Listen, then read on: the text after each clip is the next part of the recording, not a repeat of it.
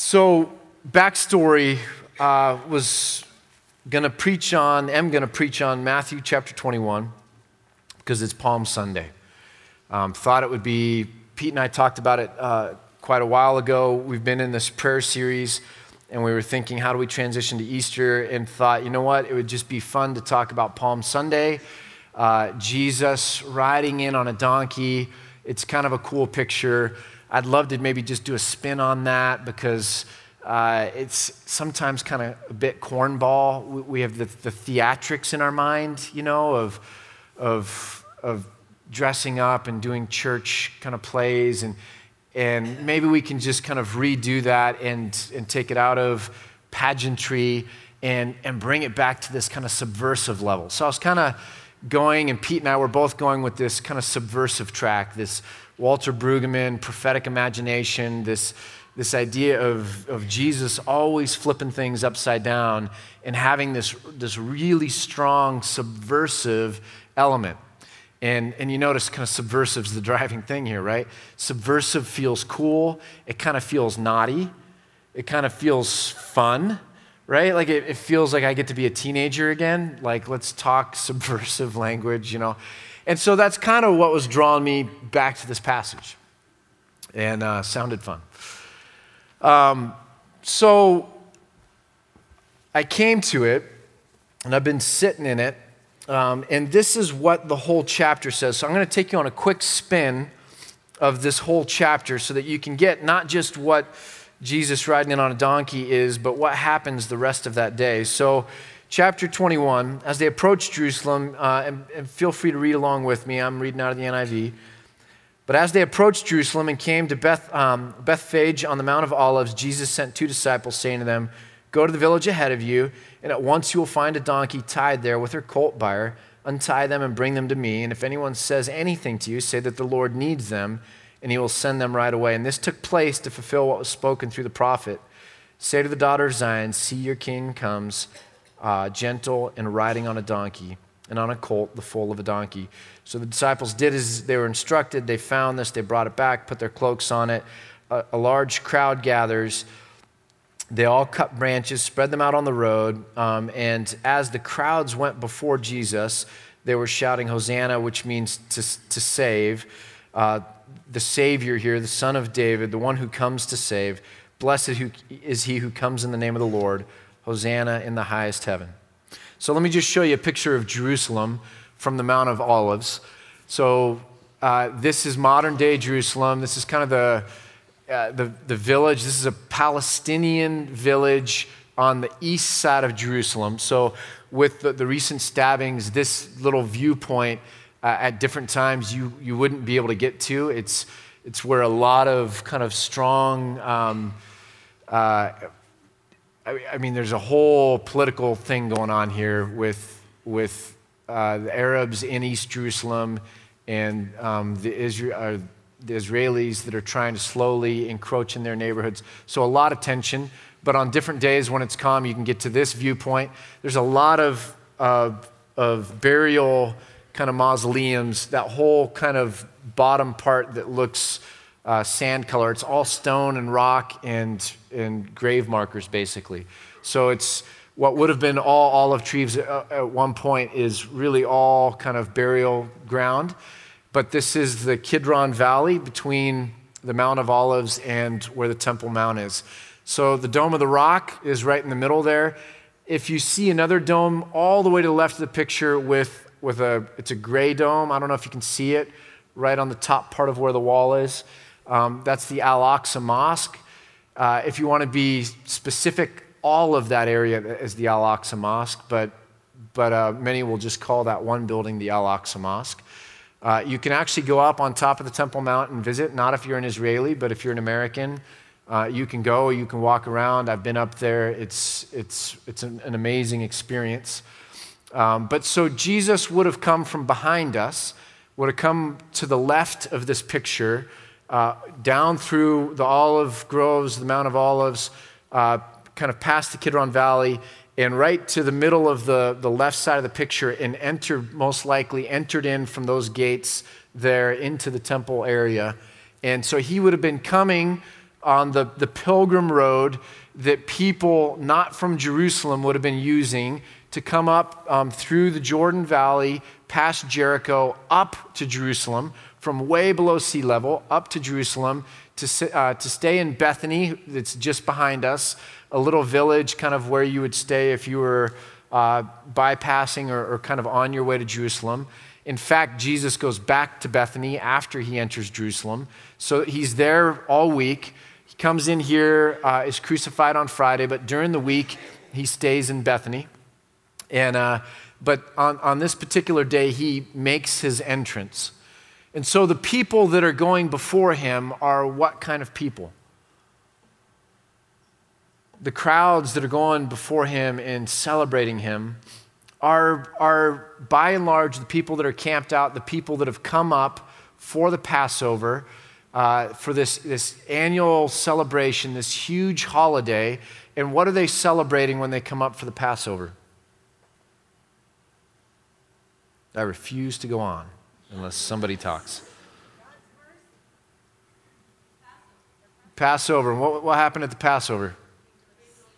Angel of death passed over, but ultimately what was God doing with that miracle? What? He was freeing his people from the tyranny, the slavery under the Egyptians and leading them out, rescuing them, saving them. Okay?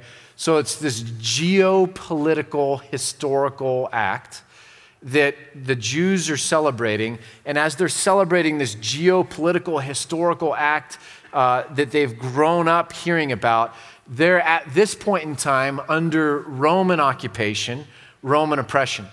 If you go forward from the just behind, basically, where the gold dome is the tower, the Antonia Fortress, a part of the complex where there would have been garrisoned an extra amount of Roman soldiers. So Pontius Pilate, who ruled this area, prefect of this area, his city where he set up his government was in Caesarea Maritima. It's on the sea. You can still see the ruins there today. It's an amazing place to go visit. But every year when the Passover would happen, he would come and he would reside right smack in the middle of Jerusalem with extra soldiers. Why? Why? Shout it out. To keep the peace. In the world today, if you go to Hindu countries or Muslim countries or Jewish country, Christian countries, when there's the significant religious holiday is when the crowds are most apt to become very animated and or violent, right? It's when they all come together and are feeding on the religious energy that they have and have an issue, especially if they have an issue with some kind of a presence in their midst that they don't feel is something that ought to be there for religious reasons. That group that's there to worship or celebrate can quickly turn into a revolt, a rebellion, a mob, or a riot. Does that make sense? And so there had been a number of these in Jerusalem, usually around the Passover. And so the prefect would come and they would set themselves up there with a strong military presence for the purpose of making sure that there was no dissent, nobody trying to stir up trouble, nothing like that's going on. Okay? So you've got the normal people living in the old city, which is basically kind of the area in that picture. Those are the people that live in Jerusalem, that own homes in Jerusalem, do business in Jerusalem. You've got the pilgrims coming in as the town swells in size. They're coming up from behind us, camping all around, staying with relatives. And Jesus is going into Jerusalem on this particular day, and there are crowds before him. They are the kinds of people that know of Jesus, maybe have been healed by Jesus, have a friend that's heard of Jesus or been healed by Jesus. They're basically from the area of Galilee or other parts of Israel. They're not the Jerusalem-specific people. They're certainly not the leaders of Jerusalem. They're not... The leaders of Jerusalem aren't coming out, joining Jesus on the road as he comes up and then kind of celebrating his entry into Jerusalem. So that's the crowd that's cheering for Jesus. The country folk, the poor, the normal people, the commoners, if you will, the herdsmen, the people from the north. These are the people that are cheering for Jesus. Does that make sense? It's important. Why? Because when they're standing in front of Pontius Pilate later on in the interior of the old city, and Pontius Pilate is asking people, what should we do with him? And they start yelling, crucify him, crucify him. Is it the same group of people? Come on.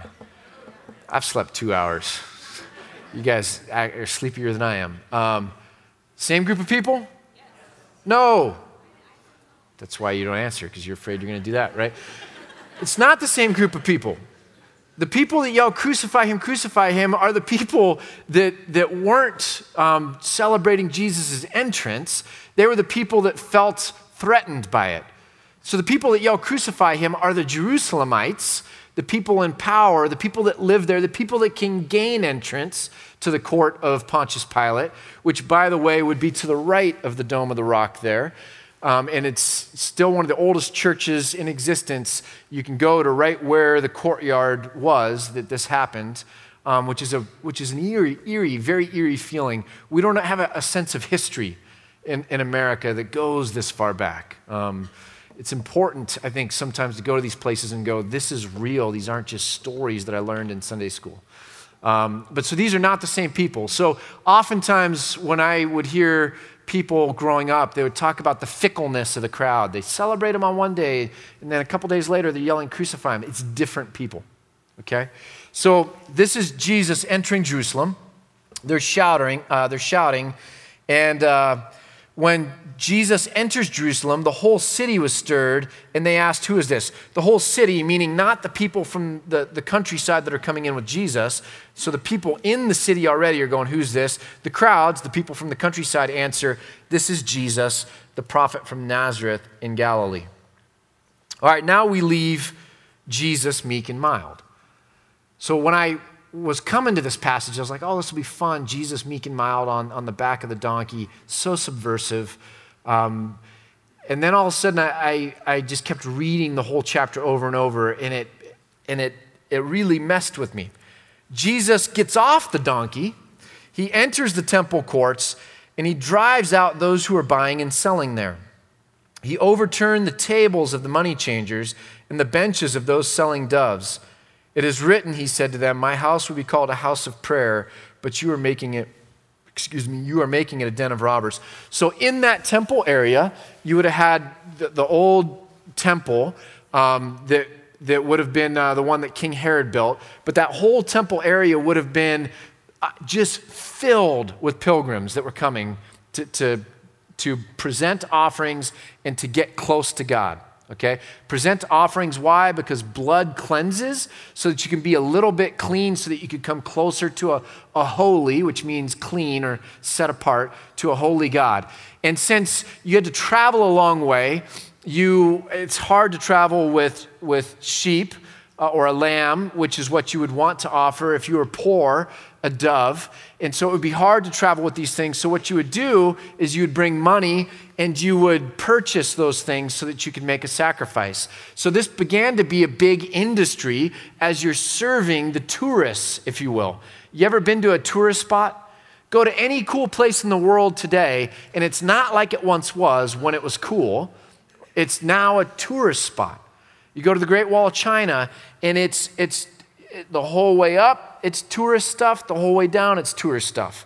You go to somewhere in the heart of Africa on safari, and it's tourist stuff the whole way up, tourist stuff the whole way back, and it's the exact same stuff made in China, which is crazy, right?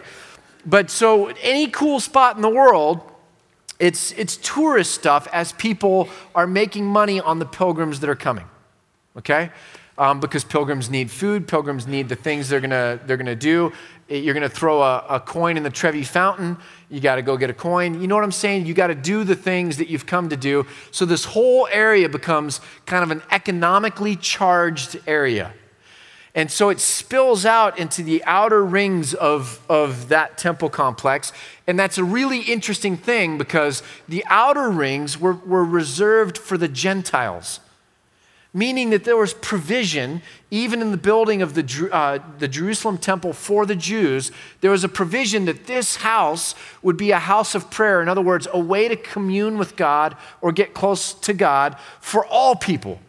Even the people that weren't Jews or Israelites, that everyone would be able to come and get closer to God and find God. But now we're pushing out the outsider because they don't really have a political voice, because the people that are making decisions are not Gentiles. They're not who we care about. They're the marginalized in this picture. We're going to spill out into that area, and we're going to fill this whole place with things that people can buy, doves, with ways of changing money, ways of getting sheep, and it's going to be business. So Jesus gets off the donkey, and just think of how full that temple complex is, and now he runs through it, flipping over tables with money on them.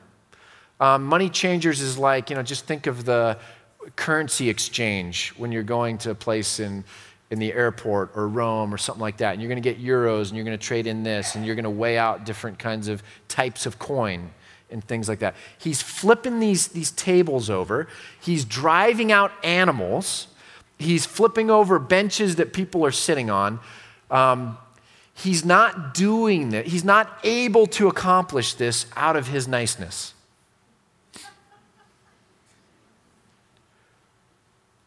I've been in crowded airports, I've been in crowded bazaars, I've been in crowded train stations, I've been in crowded anywhere. And you don't get anyone in a crowd to move out of your niceness. Just go to really, really crowded cities in the world like Tokyo or Hong Kong, and you realize real quickly that everyone in that culture knows how to push when it comes to a train or something, because you don't get on the train through your niceness. Does that make sense? You following me? You with me? So how did Jesus accomplish what he does by causing this uproar as he moves his way through the temple? He didn't give instructions to a bunch of people to create a riot. Okay? He didn't unleash the disciples to run roughshod through the temple courts. That probably would have gotten them killed by the soldiers or certainly arrested. He himself, as a crazed, very focused man, single-handedly upset the goings on of the temple complex. Not out of his niceness. So I want you to picture it a little bit more. It's dusty. It's hot. Jesus is having to raise his voice. You don't get really animated and focused that you're going to drive things out and do it whispering. Hey, I don't like it. It's a house of prayer. What about the Gentiles? Come on, man. Don't you know what God says? Like, you don't do it with a whisper. You also don't do it by shouting alone without any body language, right?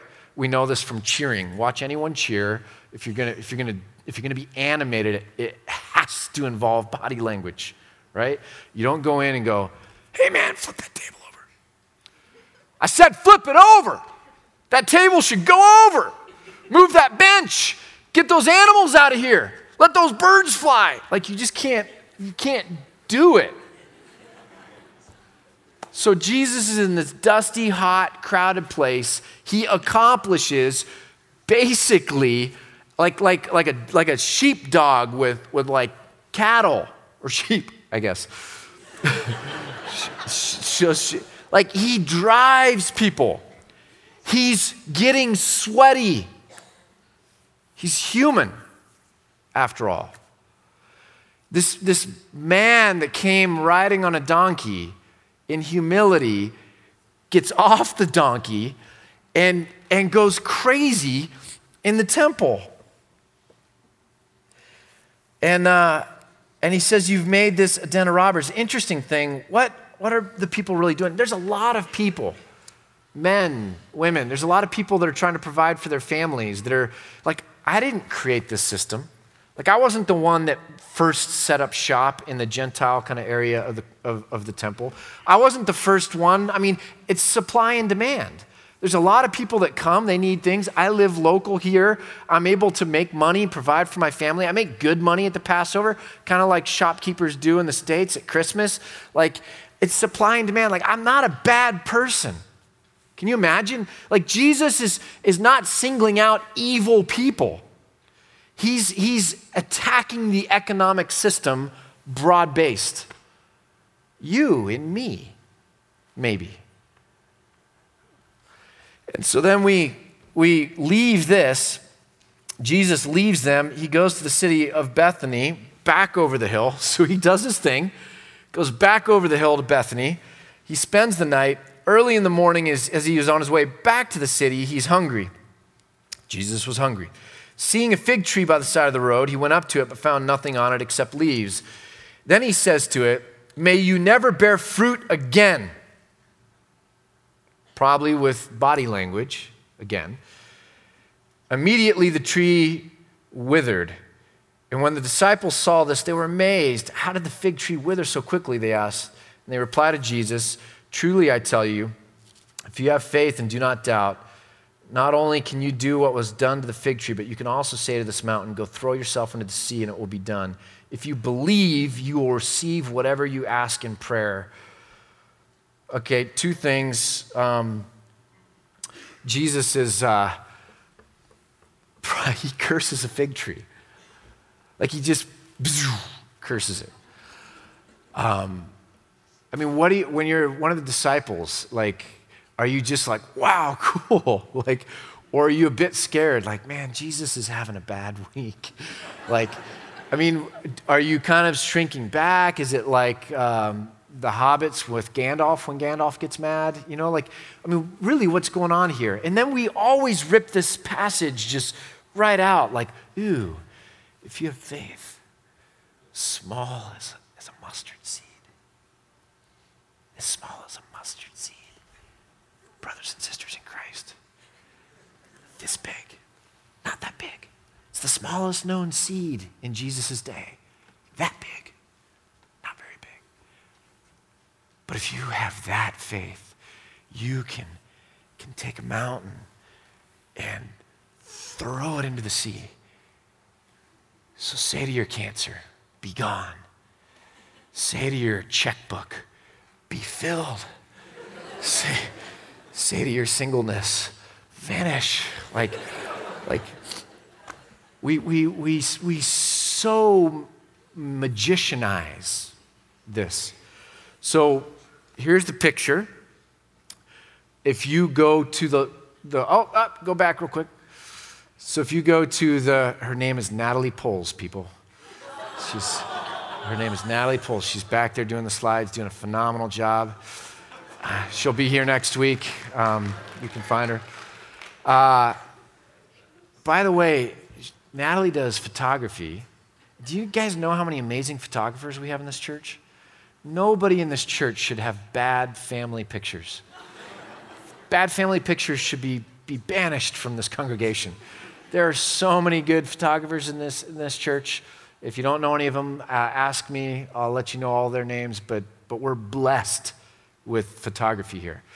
So to the left, so if you go to an angle, like if you go to 10 o'clock, off 15 miles, 10 o'clock, you run into Bethlehem, okay? Where David was born, the city of David. It's part of the West Bank. It's an Arab town, Palestinian town. There's a wall between it and Jerusalem, which is really, really crazy. One of the craziest things I ever saw was a nativity scene with the Israeli occupation wall, like as a backdrop to the nativity. Highly political. I'm not going to get into the politics, but just think how interesting some of this stuff is, right? So if you go 15 miles to 10 o'clock, Bethlehem, if you go to 9 o'clock, about a little bit more, 20 miles, there's ish, there's a hill. So we can show you the hill. This is called the Herodium. And the Herodium Palace was on top of this hill. The next picture. I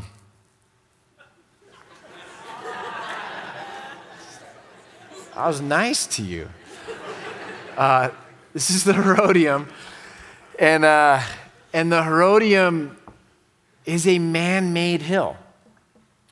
So King Herod, remember King Herod, the guy that built the temple that Jesus is coming to? Same King Herod, he built a lot of stuff. Herod took a couple thousand slaves and he built this hill and then put a palace on top of it. Why? Does anybody know? Anybody been there? Shout it out if you know. What was that? What? No. What? So that he could see the temple from that palace. So this particular hill was built high enough so that he could see over, remember Jerusalem's high, so that he could kind of see over enough stuff and he could get a view of the temple that he built. Okay? So he built this mountain, put a palace on it. There's archaeological digs up at the top of it. And he could have a view of his temple. So a lot of people, when they read this passage and Jesus is here where Herod has built all of these things and Jesus is saying, look, faith as small as a mustard seed gives you not power of 1,000 slaves, but it gives you access to greater power and potential than Herod himself had. You can literally move a mountain.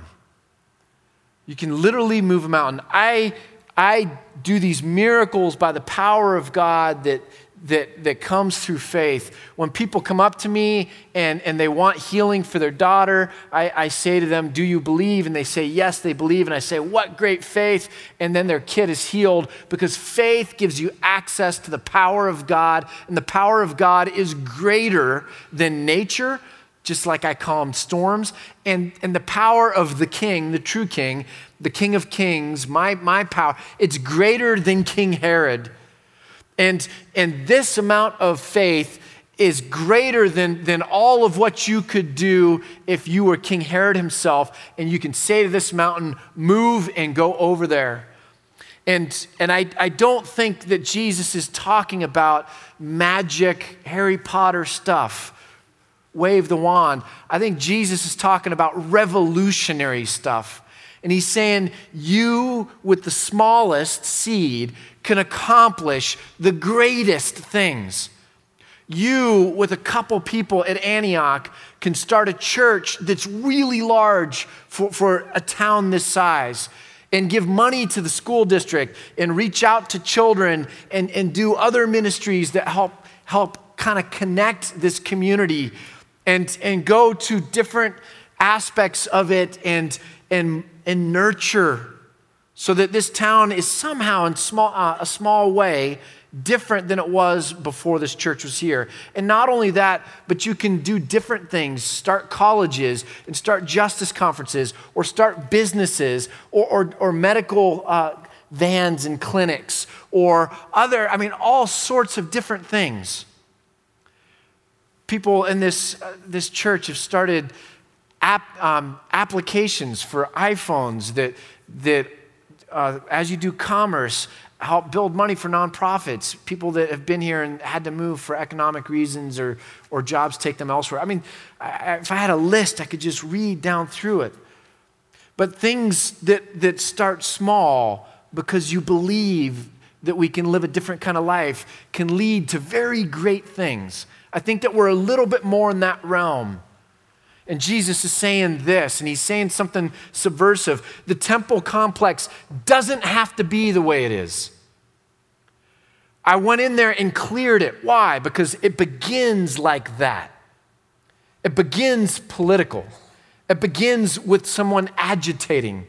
It begins with someone expending energy. It starts there, but this whole thing can be different. so that people can find God, so that the poor aren't marginalized. Like, it starts small, but this tree can bear fruit. The fig tree here, is symbolic of the nation of Israel. And so all throughout these next couple chapters, it's the nation of Israel that has not borne fruit, the fruit of justice and righteousness. And so Jesus is cursing the fig tree, which is symbolic as he's cursing all of Israel and saying, I'm going to tear this whole thing down and I'm going to start it over again. We're going to talk about that next Sunday as Jesus creates a new way in his own body that we can find God. But Jesus is saying, I envision, I imagine, I have a dream that it'll be very different. And I'm coming into this town small on a donkey. But it begins there. Because I'm doing this in faith. Because we don't have to accept the status quo. We don't have to let the Roman Judeo temple complex establishment dictate to us reality. People keep asking me why I'm not writing about politics on social media. First off, has it changed anything, what anyone has said on social media about politics right now? That's the first reason I'm not writing on politics. Second reason is I'm writing a book on some of this stuff. I'd much rather try and give my better thought than just my flash opinions to writing some things. Thirdly, I'm not looking for a political savior in the American political system to somehow give to me the ability to live the right kind of way or to pull together the right kind of community that understands the right way to be human. I'm not going to get caught up in this thing that we do every 4 years that there's somehow going to be a savior that's going to come politically in America. I don't think it's ever going to come there. When was the last time the best American ever showed up on a ballot? Seriously. And so I'm not going to get caught up in that. I'm not telling you your politics is right or wrong. I'm saying the whole of that is not where your salvation lies. And if you get caught up in that, then you don't stand outside of it and question it in the first place or begin to take the steps necessary to say, I am a small part, the beginning part of a different kind of living that rejects empire and says, I choose the kingdom of God rather than the way of this world. And this passage is hopelessly political. Jesus goes on, and then he tells this parable of the two sons, and he's basically judging the Pharisees. And then he tells the parable of the tenants, and he tells this parable, and he basically says the Pharisees and the leaders are gonna go to hell. And he says, you know what? The tax collectors and the prostitutes are gonna come in. And then we see he goes over, talks about taxes. I don't care about the taxes. Forget the political system of what's going on. You guys are looking for the wrong kind of Messiah. The same thing was going on in Jesus' day. And then he gets to chapter 23, and he goes off for 2 chapters. Woe to you, all these woes. And he's talking about brood of vipers and snakes and damning the teachers, the pastors, the Pharisees, the leaders, the Sadducees, the political. He basically doesn't spare anybody. He goes off on everybody. And he's undercutting their authority to lead. He's saying to the whole wide world, they don't have authority to lead. Not only is he undercutting their political authority, but then he's saying they're going to go to hell. In other words, they think they have all the right answers spiritually or religiously, but strangely enough, they're actually completely on the outside from God. And so these religious leaders, these teachers, these pastors, these political leaders, what are they thinking when Jesus is saying all this? He's basically telling the mob that they don't have any ground to stand on. What do you do when you have power and someone is challenging you to the masses in that kind of a way? You kill them. You kill them. This passage freaked me out so much yesterday. I just thought all I was going to do was going to come in and just vomit all over Antioch, all over you. You're Antioch. I didn't want to do that. So, I called everybody. I started by calling Pete. Pete never answers. So then I went on to calling Gary Breshears. So I talked to Gary Breshears because Gary Breshears always answers. Pete, be like your mentor. Just kidding. So Gary Breshears, beautiful human being, 35 years teaching theology over at Western Seminary, but has been very gracious to me to always pick up the phone. So we talk for 45 minutes.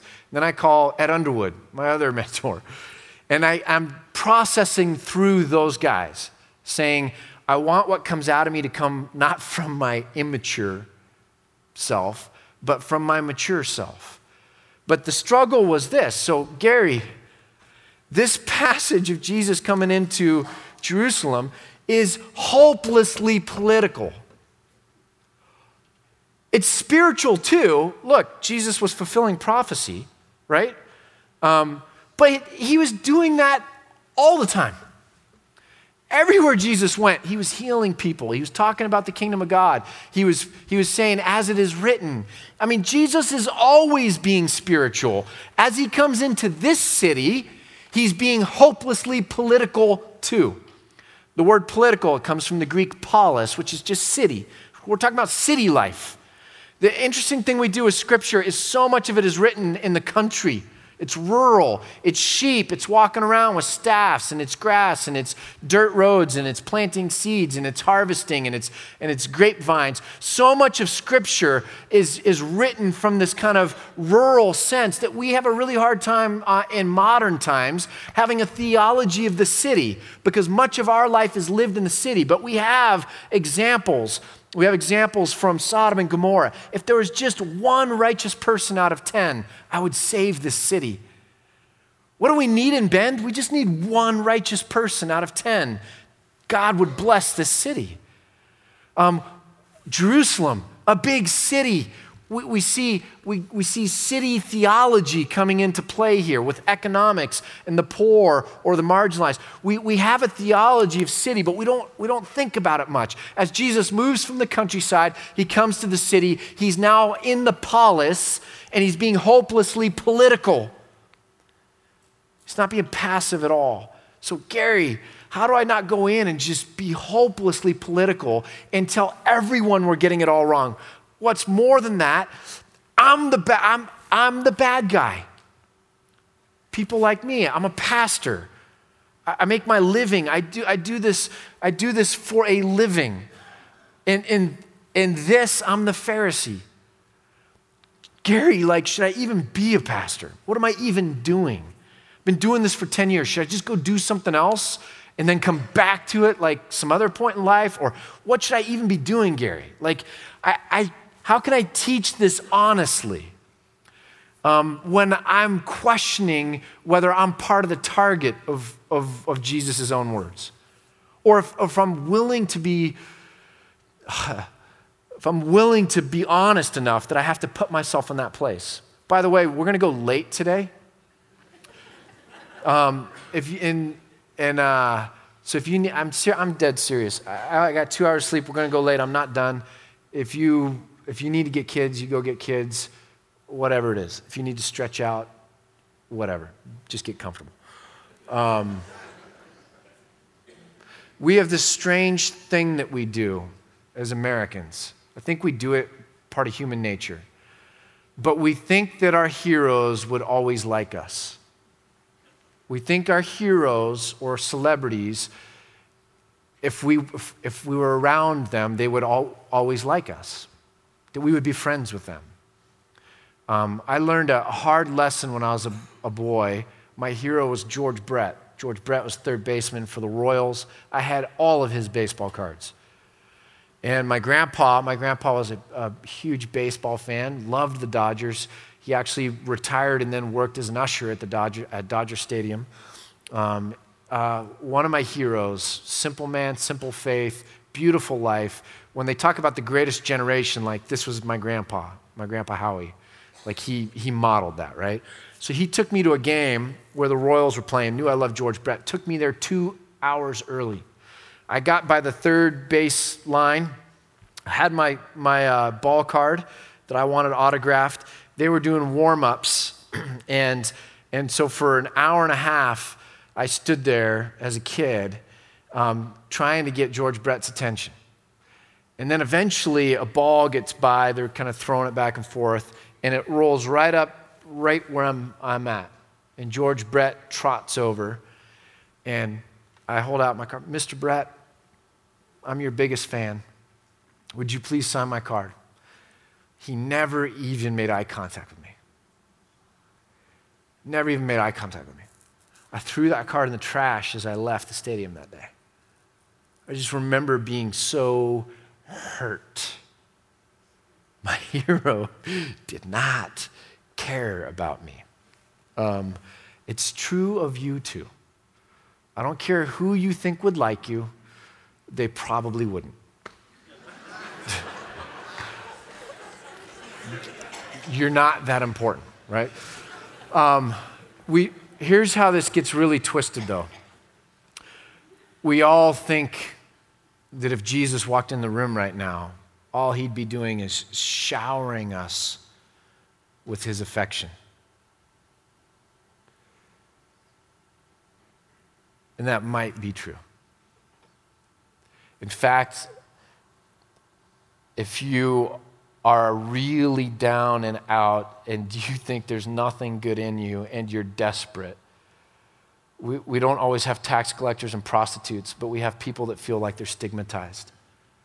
We have people that feel like they're dirty. We have people that feel like they don't belong. We have people that are desperate. And if that's you, there's a very good chance based on this passage that we're reading from, or if you're a kid, that Jesus would shower you with his affection and that he would comfort you. To the rest of us, we have to ask ourselves the question, the very real question, is it possible that I would be on the receiving end of Jesus' correction? That I'm not already right now in my life lockstep with where Jesus is or would be.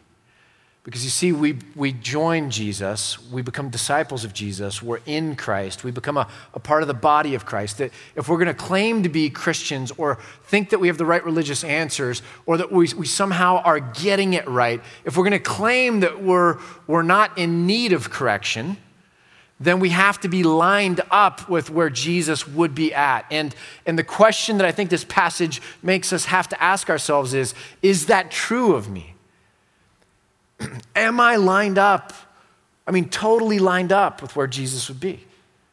And if not, there's a very good chance that if my celebrity or my Savior walked in, that he might have words, very strong words of correction for me. You see, we do this moralistic game and this decision-based salvation game, which we take 1 or 2 or 10 of a million possible sins, and we say to ourselves, I don't do those things. I don't kill people. I don't rob from them. Sexually, morally, I'm straight-laced, and I this and I that. I'm a good person. Not like those other people. And we miss the fact that sin is a heart condition where we choose the darkness of life apart from God rather than the light of life with God. And we choose ourself, and that our moralism can serve ourself, and that our kind of choosing to distance ourselves from those people can actually serve the dark part of my heart, my own individualism, and my own going of my own way so that I have my own comfort and I'm working my own agenda and I'm protecting my kids from the world and that somehow I've got it all the way I want it. And we miss the fact that Jesus says it's not just that you murder someone, but it's if you hate them. It's not just if you commit immorality, but it's these lustful desires that you have. Don't you realize that sin is an inclination towards darkness and self, and that it exists in all of us? And the broken people, if we go a couple more chapters over, the thief on the cross with Jesus, the truly broken people, they know they're bent. And they don't come forward with their moralism of, look at the things I've got right. They come to Jesus like the thief on the cross, and they have one thing that they say. They say, remember me. Jesus, when you come into paradise, when you come into heaven, remember me. The thief on the cross didn't say, Jesus, I accept you into my heart. Jesus, let me pray right now, and I'm going to pray the formula, and I'm going to pray it really well, and then I'm going to wait 2 minutes, and if I'm still alive, I'll pray it a second time, because better that you pray that prayer twice and make sure it took than just once.